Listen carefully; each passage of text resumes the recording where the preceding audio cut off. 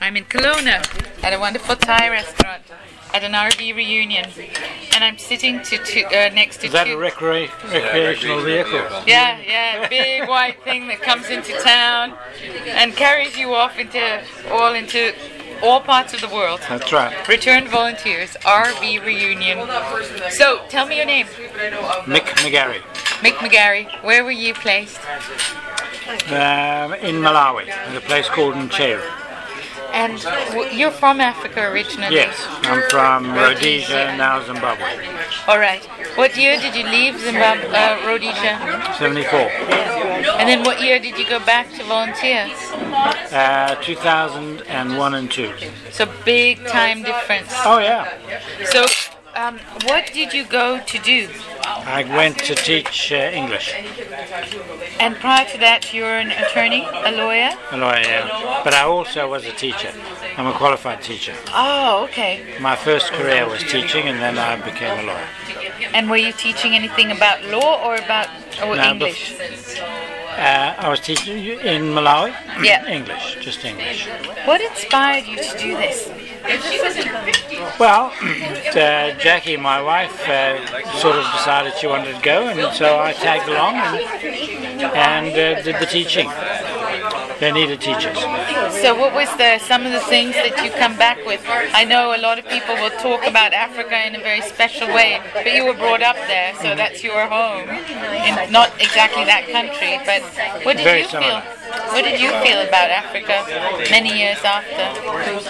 Oh, it's a delightful place, and I particularly like the African people of Malawi and Zimbabwe, particularly. Yes, very personable and very easy to get along with. Open. Very open, yeah. Yeah. And how long did you stay? 1 year, was it? 2. 2 years. Yeah, 2001 and 2003, the whole of it. When you come back to Canada, what would you tell people about your experience in Malawi? I guess it was to adjust to that particular culture. And one of the most difficult adjustments for me was, in fact, their way in which they dealt with time.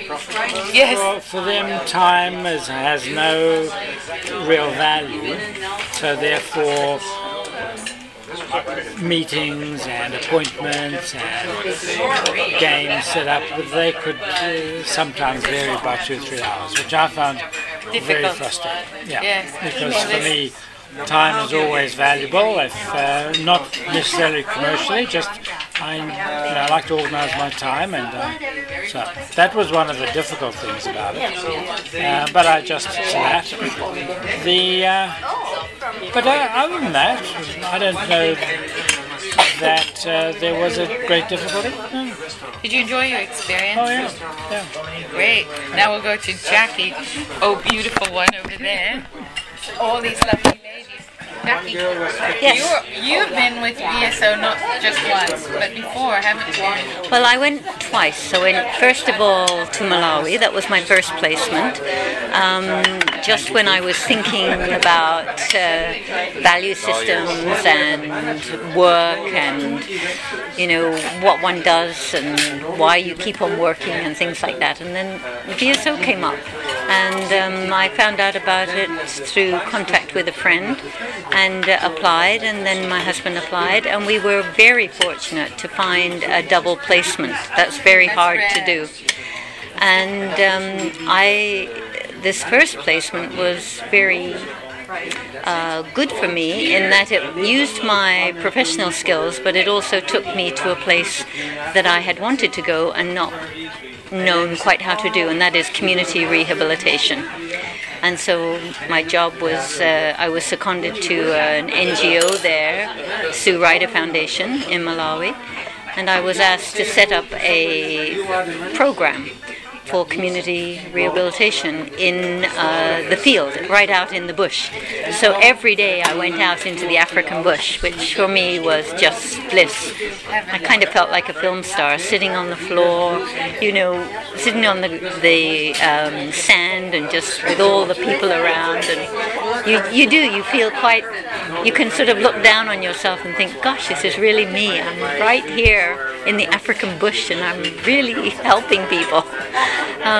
But it was a very interesting program in that it used volunteers, local volunteers, and so it was training volunteers to recognize disability and then to carry out the programs that we designed for them. So I was training a rehabilitation assistant to take over when I left, but at the same time we were training volunteers, like village women and men, to actually learn how to manipulate, say, cerebral palsy children to help keep their muscles moving and to keep them healthy.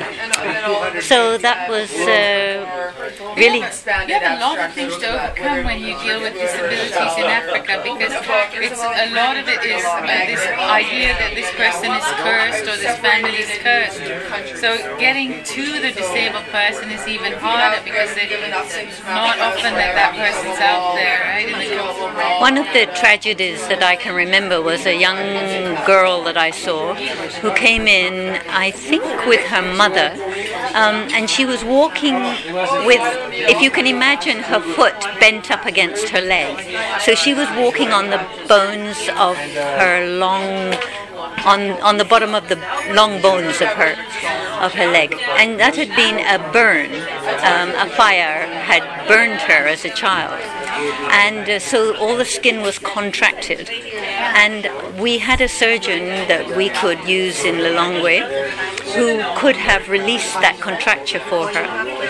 And I talked to the mother and I said, I would really like this young lady to see Dr.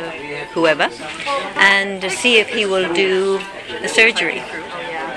And then the following month when I went back, the volunteer who I had sent to get the answer told me that the uncle, who is the most important person in the Malawi family, that the uncle refused.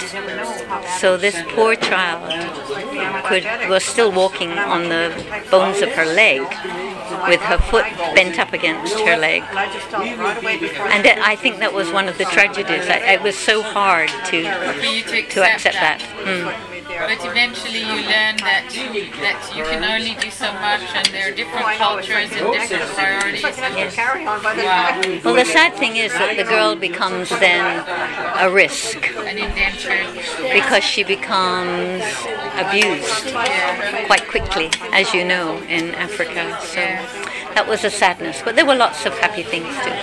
I loved listening and watching you today as you learned how to podcast, and I know you're going to find great uses for those skills in telling the stories of your family, of international development. And I can't thank you enough for your service in Malawi, and hope to see you at our 50th reunion in December.